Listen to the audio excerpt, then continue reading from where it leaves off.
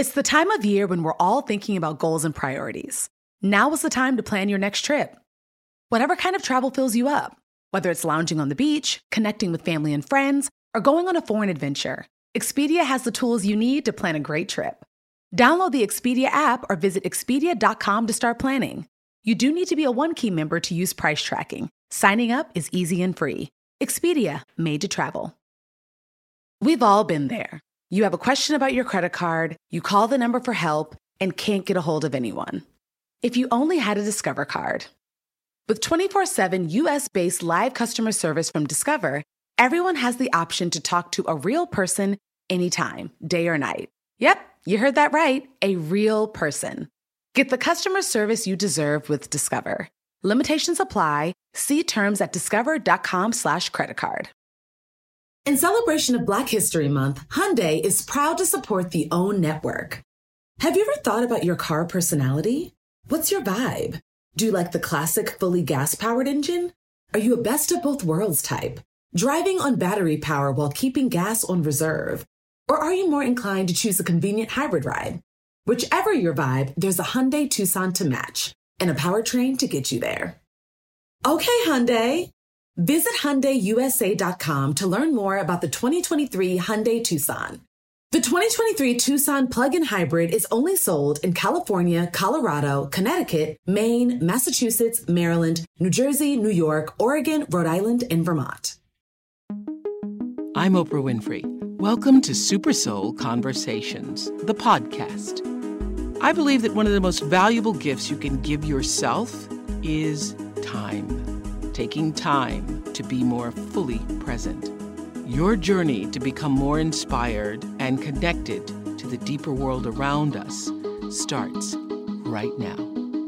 Bryan Stevenson is the founder and executive director of the Equal Justice Initiative. It's a nonprofit law firm in Montgomery, Alabama. For more than 3 decades, Bryan has worked tirelessly to defend those who've been wrongly accused, denied justice, or shown no mercy. The Equal Justice Initiative has won cases for more than 115 unfairly condemned death row prisoners. Bryan's book, Just Mercy, I believe, should be on every bookshelf in America. It is a revelation.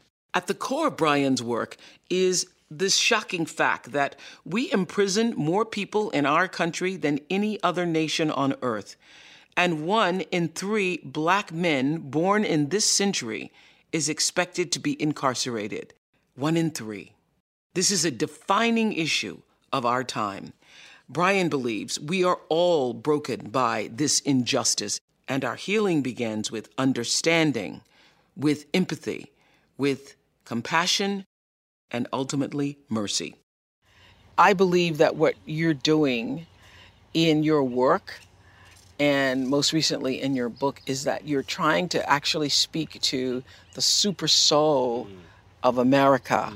You have a beautiful belief that can be summed up in one sentence. I love this sentence. It's something that I think every single person who's watching us, who's hearing us around the world can relate to, and that is, you are not the worst mistake that you've ever made. That's right. Yeah. My clients have taught me that each person is more than the worst thing they've ever done. Because when I meet them through some accusation of something horrific and terrible. Mm-hmm.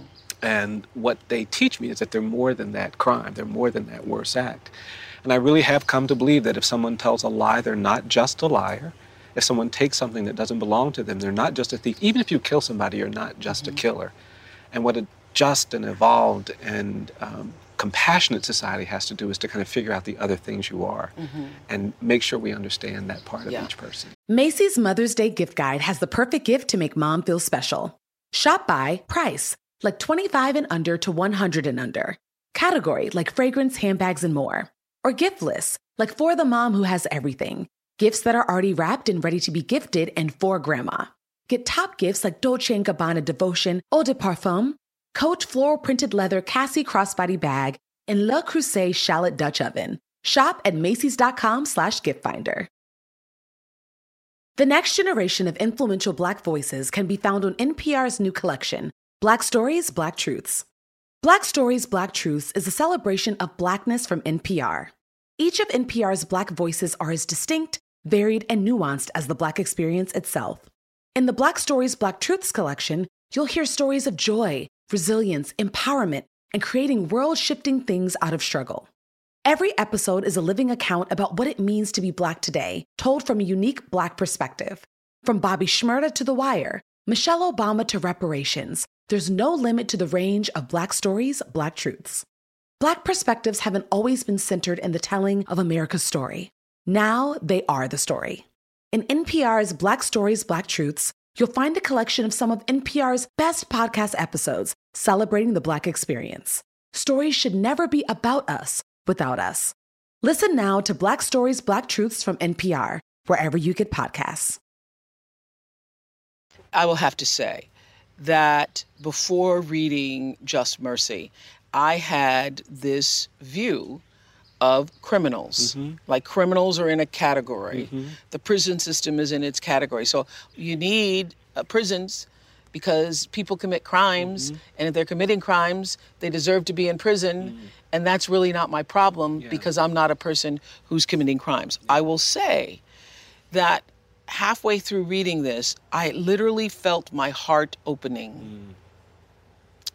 And I will be forever changed at the way I look at people who are, quote, not like me, who are behind bars. I mean, that is what you did. Well, thank you for that. I genuinely believe that if most people saw what I see on a regular basis, they would think differently about the world. They would really have a different understanding. And there are reasons why you felt that way. Lots of people feel that way. It's because we've actually been taught and trained and pushed to think that way. I think for the last 40 years, we've all been a little bit corrupted by what I call the politics of fear and anger, where we quickly demonize other people. We've been told to be afraid. We've been told to be angry. We've kind of put these people in these institutions far away. We don't see them. We don't get to interact with them.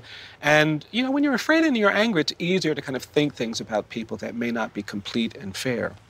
But it's also true that when you don't have to see it, when you're distant, it's easier to kind of imagine this world that is a world you don't have to kind of spend any time worrying about. Which is exactly what I think is going on in our country right now, you know, where we see almost on a regular daily basis racism rearing its ugly head in ways that without body cams and cameras, a lot of people could not have imagined. So what is going on?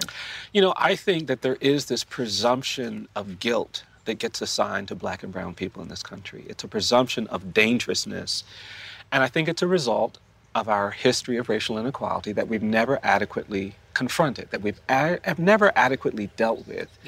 And we all carry this sort of implicit bias, and it manifests itself. It's become problematic because we're so anxious and we're so ready to judge one another. Those of us in the Black community know that these things have been going on for years. There just weren't cameras to show you that they were going on. And I was trying to explain it in this way. I have a fear of pit bulls. I love dogs. I have 5 dogs. I've had 21 dogs in my lifetime, but I have a fear of pit bulls. And it doesn't matter what you tell me about pit bulls. I have this conscious and unconscious belief that a pit bull will turn on me, a pit bull will hurt me, a pit bull will... That is my unconscious belief, whether that is true or not. And I think that to many white people, many of them police officers, Black men, brown men are like pit bulls. It's like pit bulls. I think the great evil of American slavery was not the involuntary servitude, was not the forced labor. I think the great evil of American slavery was the narrative of racial difference we created, the ideology of white supremacy we made up. The idea that because your skin is white, you are better. That's right. And we did that because slave owners wanted to feel moral and Christian and just while they owned other human beings. And to do that, they had to see these people they owned as less than human. And our 13th Amendment doesn't deal with this narrative of racial difference. It doesn't deal with the ideology of white supremacy. That's why I argue that slavery didn't really end in 1865. It just evolved. It turned into decades where we had lynching and racial terrorism. And Jim Crow. And Jim Crow to support and sustain this racial hierarchy. Okay. Can you explain this?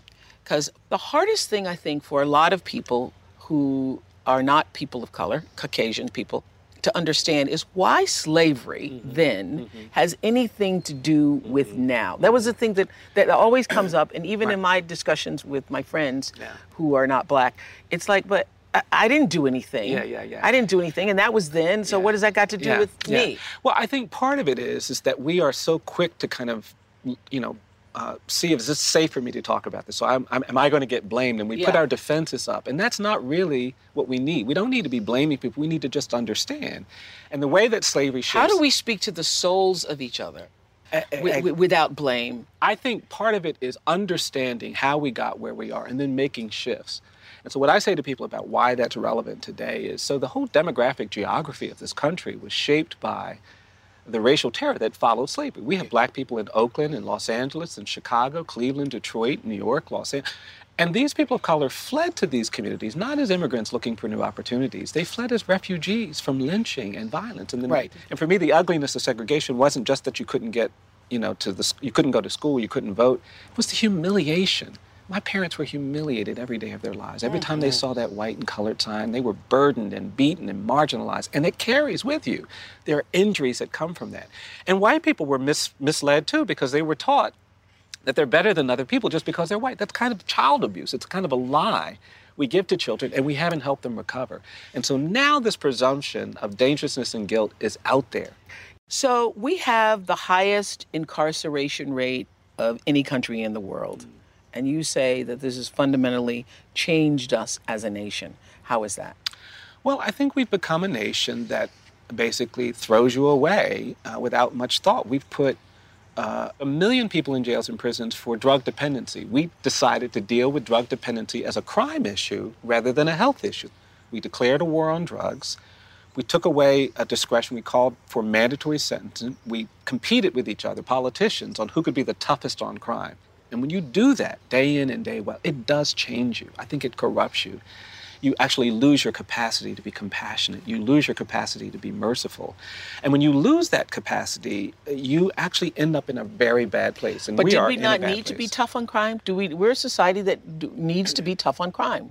Most of the people we put in jails and prisons are not there because they're a threat to public safety. We did that because we were looking for ways to make ourselves look tough. No, the crime rate, the violent crime rate, is actually where it was in most communities in the 1960s, before we had 2.3 million people in jails and prisons. And one of the things we've done is we've actually disrupted communities. We've made it more likely that people will offend. I talk to 13 and 14-year-old boys in poor neighborhoods who tell me that they don't expect to be free by the time they're 21. And it's a tragic thing for me to hear. But that's what they see happening in their communities. They see their friends and their brothers and their neighbors effectively dying from being sent to prison or dying from drugs and gang warfare. And it becomes an expected way of life. Yes, exactly right. And that nothing is more tragic than the profound absence of hope, that believing that going to jail and prison is inevitable. And we have too many kids in our society living in the margins of society with this expectation of incarceration. Attorney Bryan Stevenson has been called America's young Nelson Mandela. Earlier this year, he won the release of Anthony Ray Hinton, a wrongfully convicted man who spent nearly 30 years on death row. In his New York Times bestselling memoir, Just Mercy, Bryan writes about the spiritual gifts he's received from his clients on death row. You say this book is about getting closer to mass incarceration and extreme punishment in America. It's about how easily we condemn people in this country and the injustice we create when we allow fear, anger, and distance to shape the way we treat the most vulnerable among us. It's also about a dramatic period in our recent history, a period that indelibly marked the lives of millions of Americans of all races, ages, and sexes, and the American psyche as a whole. Okay, tell me what happened when you first went to death row in December of 1983. I was nervous. I was a law student. I was so anxious. How old were you? I was 22, maybe. Okay. And I went back there, and they had just sent me down there to tell him that he wasn't at risk of execution. And I was waiting for them to bring him in. And when they opened the door, I was just shocked by how weighed down with chains he was. He had handcuffs on his wrists. He had a chain around his waist, shackles on his ankles. What prison? This was in Jackson, Georgia, Georgia Diagnostic Classification Center. It's where death row is. It's where the executions take place.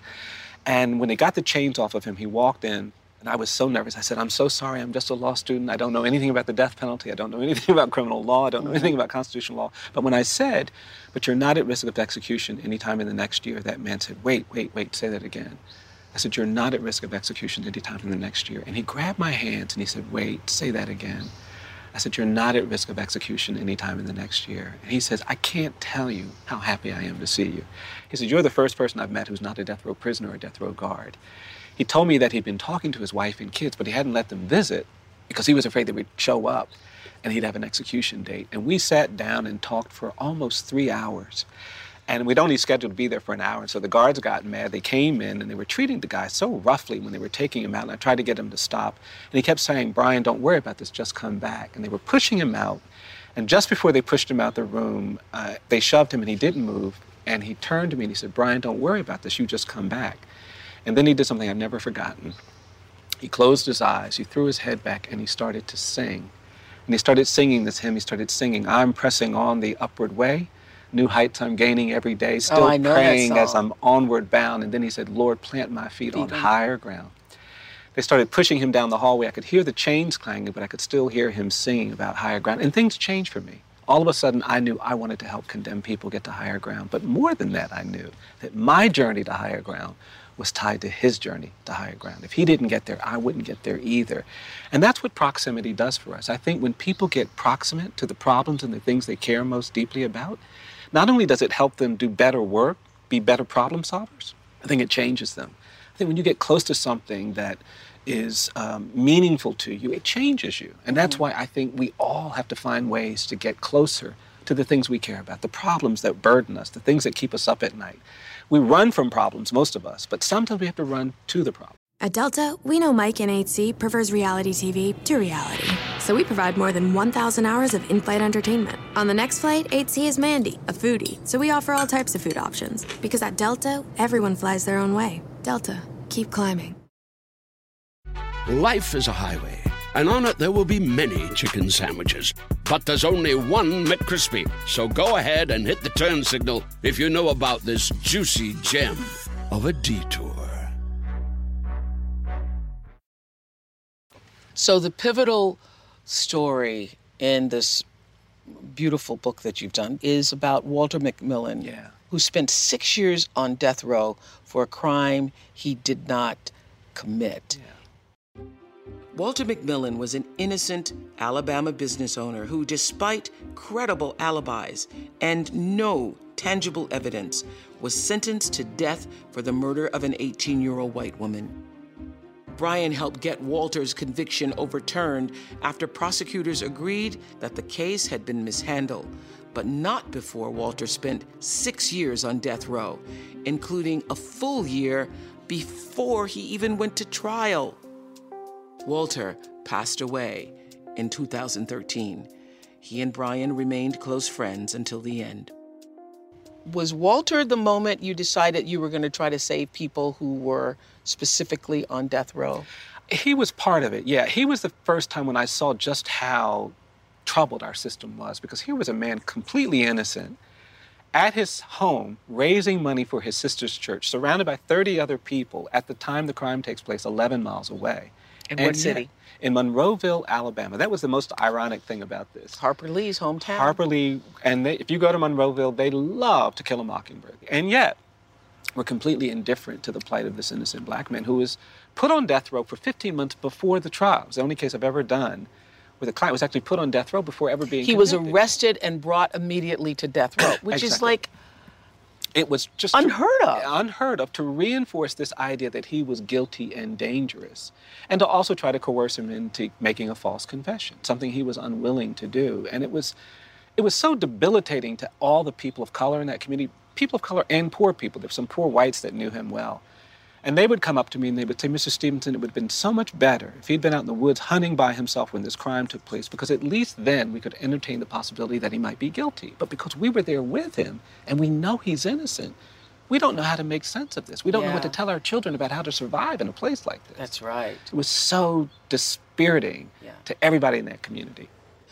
I appreciate it and hold such value for what the stories unfold about who we are as a country and how heart-opening it was for me, that I think literally every person should read this book. I want every person to get this book.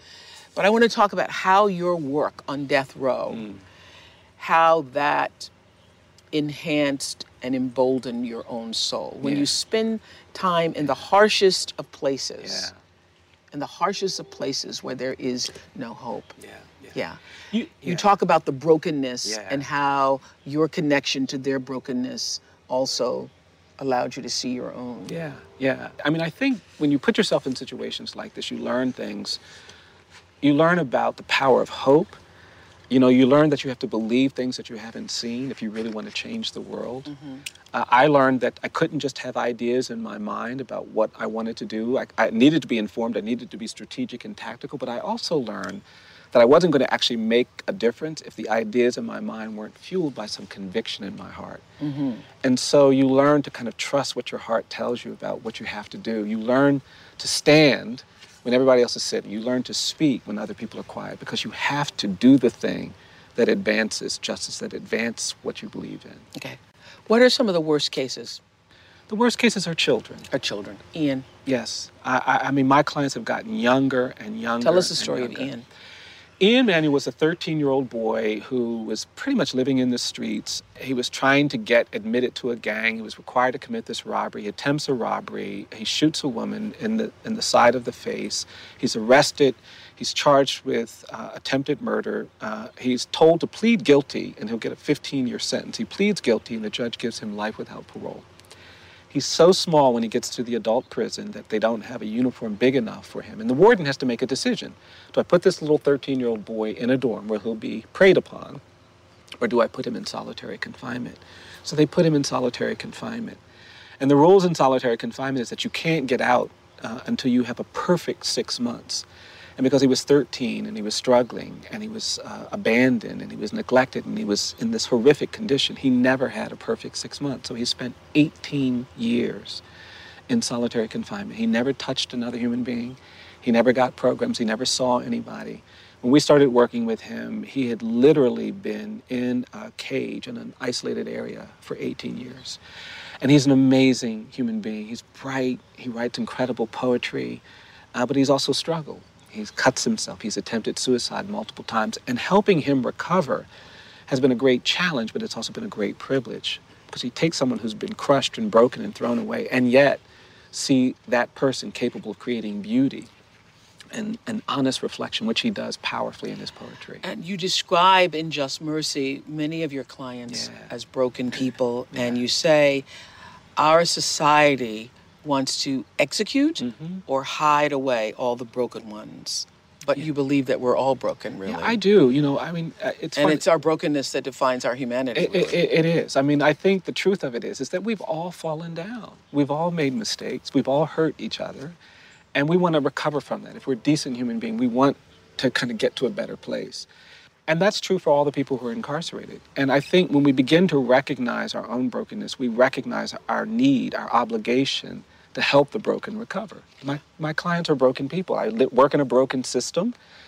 People, judges, prosecutors, everybody's been broken by their distance from the people that they're trying to, and sometimes manage. And I think that means that we've got to think more honestly about what it means to be broken, what it means to have failed, what it means to fall down, but also what it means to stand up, to recover, to redeem ourselves and to redeem others. So many of your clients have never experienced a moment of real compassion. I can't remember the name of the guy who was being executed, and in the 14 hours, can you tell me that story? Yeah, Herbert Richardson was a Vietnam vet, came back traumatized from Vietnam, couldn't get the legal help he needed. I was back there with him right before the execution, and he was saying to me, all day long, people have been saying, what can I do to help you?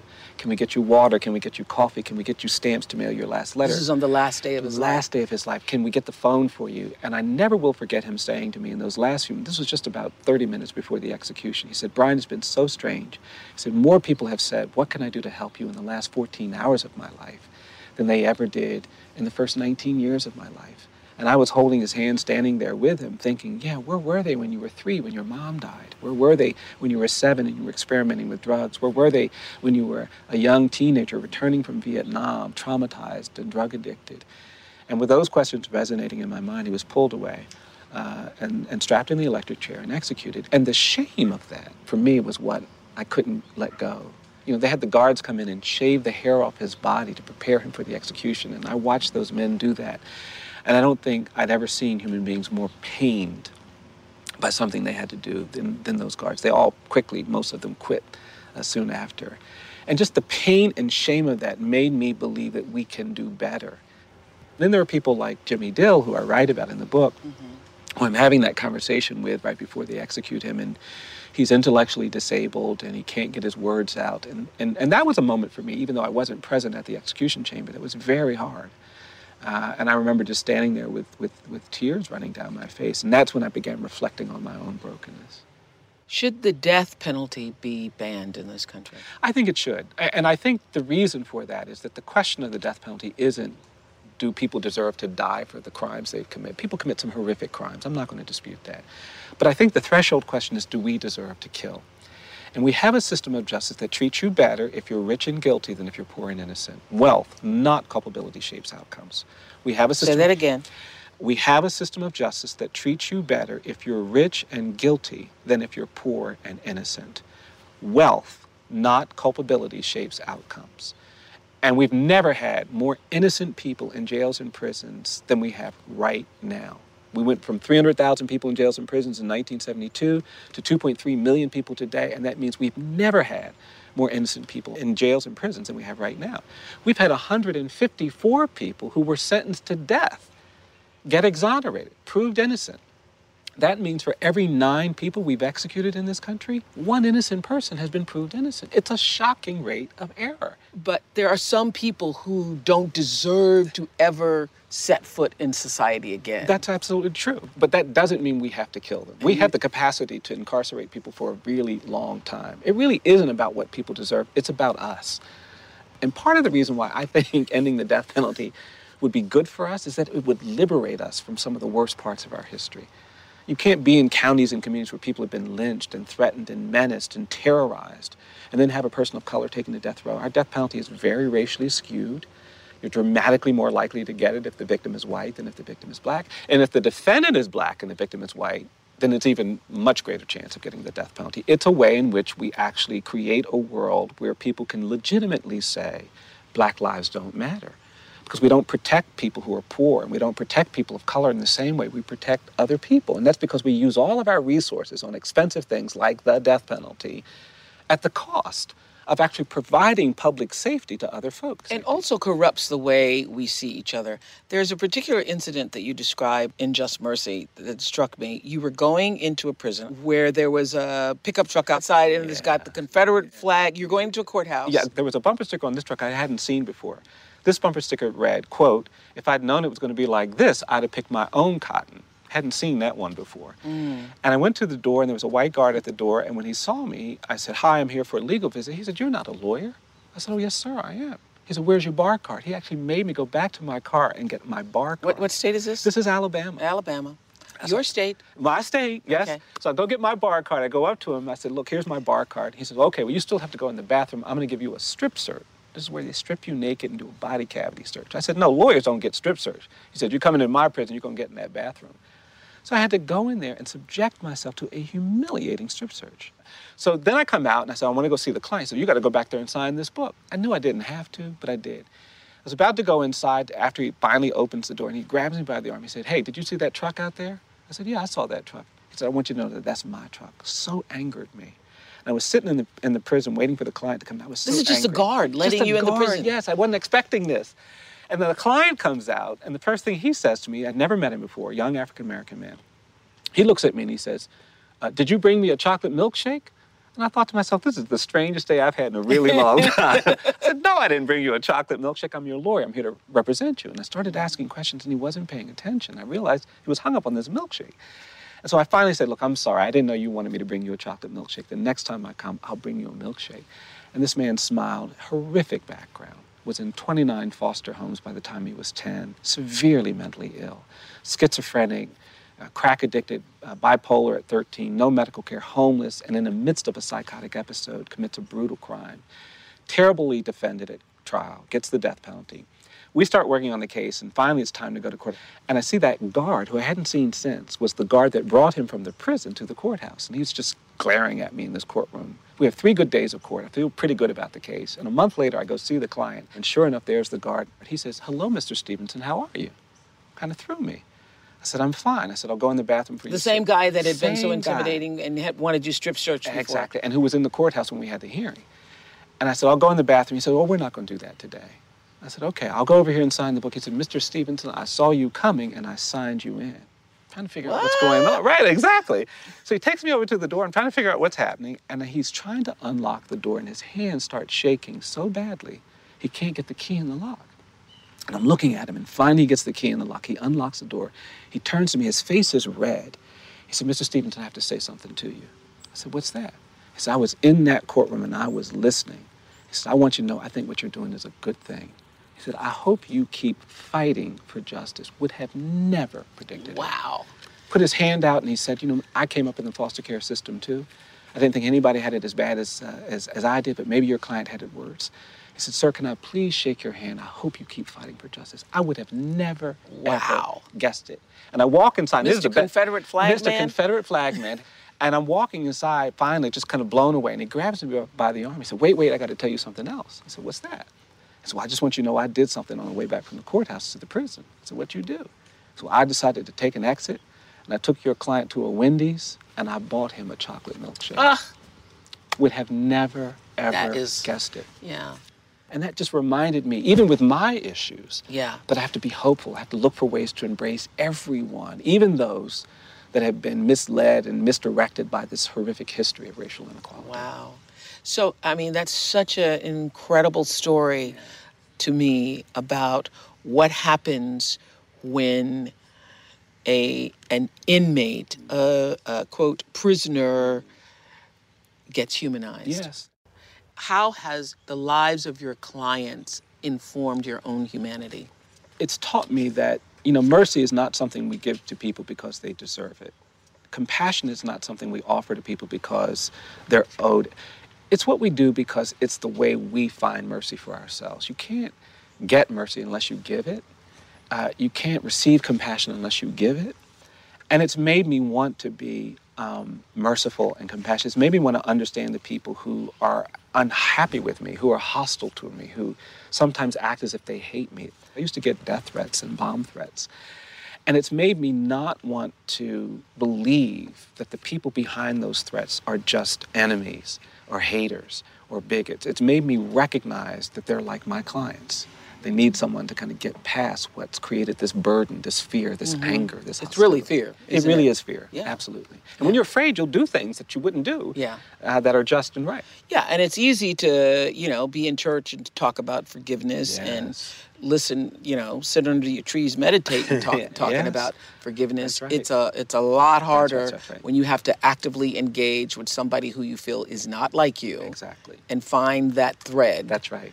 Is redemption, though, possible for everybody, you think? I do. I think we have to believe that every person can get to a better place. I have some clients about whom I can say this person will likely never be able to get released. They've been compromised in ways that that's not going to be an option. But I still believe that redemption is possible. I've never met anybody about whom I could say this person is beyond hope, beyond redemption. And I've seen it. I've created moments, sometimes small moments with people who have been really terribly treated that feel like hope, that feel like life, that even feel like love. And that makes me think that we should accept that redemption is something we have to seek for everyone. Is that what gives you hope? It is. I've seen wrongly condemned people liberated, freed. I've seen people who were told that they're worthless and nothing reveal something beautiful and powerful. And that's incredibly affirming for me. And I remember one day I had this incredible young man who went to prison at 14, and he would just love to read. And he called me late one night, when he was about 20, and he just couldn't stop. He said, "I have to call you, I have to talk." He had just finished reading The Brothers Karamazov by Dostoevsky, and he was just so full of things he had to tell me.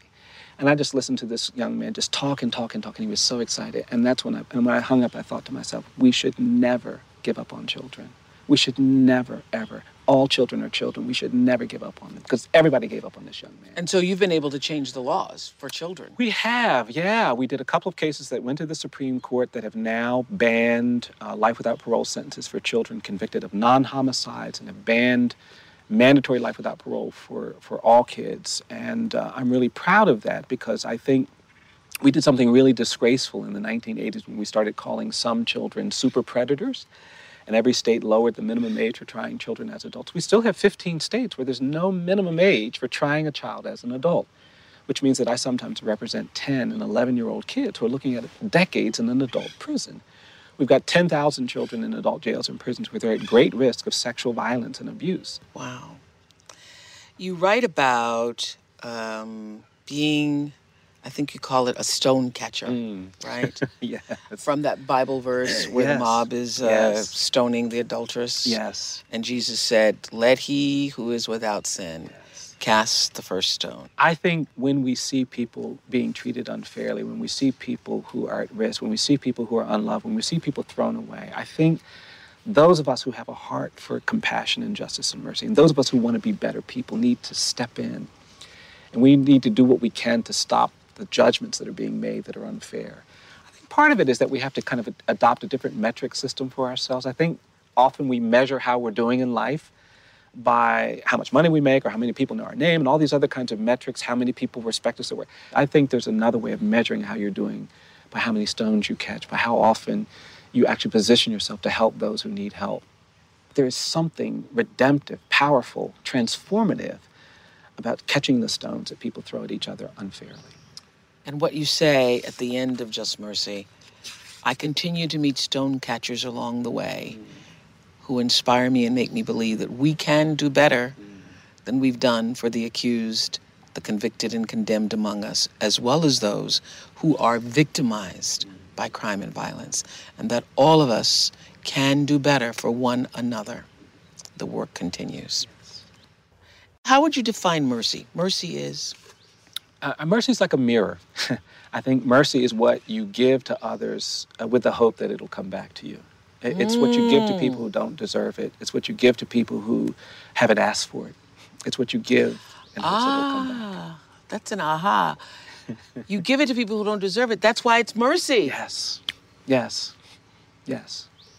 That's why we say, Lord, have mercy on me. That's right. Yeah. Absolutely. And justice is? You know, justice is a constant struggle. You know, it's what we need to respond to so many of our problems. You know, I tell people all the time, I don't believe that the opposite of poverty is wealth. I think we talk too much about money. I think the opposite of poverty is justice. It's the way we relate to one another. If we create conditions that allow us to be more honest and fair and just, that's how we deconstruct poverty. Wow. You knew early on that this was your calling, working with the condemned. Do you think it's God's work? I certainly feel the pleasure of God in this work. I feel the hope of God. I feel the love of God in standing next to people who have been disfavored, who've been rejected, who've been condemned. You know, I really do think that you measure sometimes your spirituality. You measure the health of your soul, not by how you treat people who are rich and famous and privileged. I think you measure the health of your soul by how you treat the poor, the incarcerated, and the condemned. So I actually feel privileged to be able to stand next to condemned people, to serve the condemned, to serve the incarcerated, to serve the discarded and disfavored, because it's in that service that I feel the power of God most intensely. Really? That's where I feel the hope. Finish this sentence. I believe. I believe we're more than the worst thing we've ever done. I believe that grace is power. I believe that love is justice. And I believe that we have to judge how we're doing by how we treat the poor, the incarcerated, and the condemned.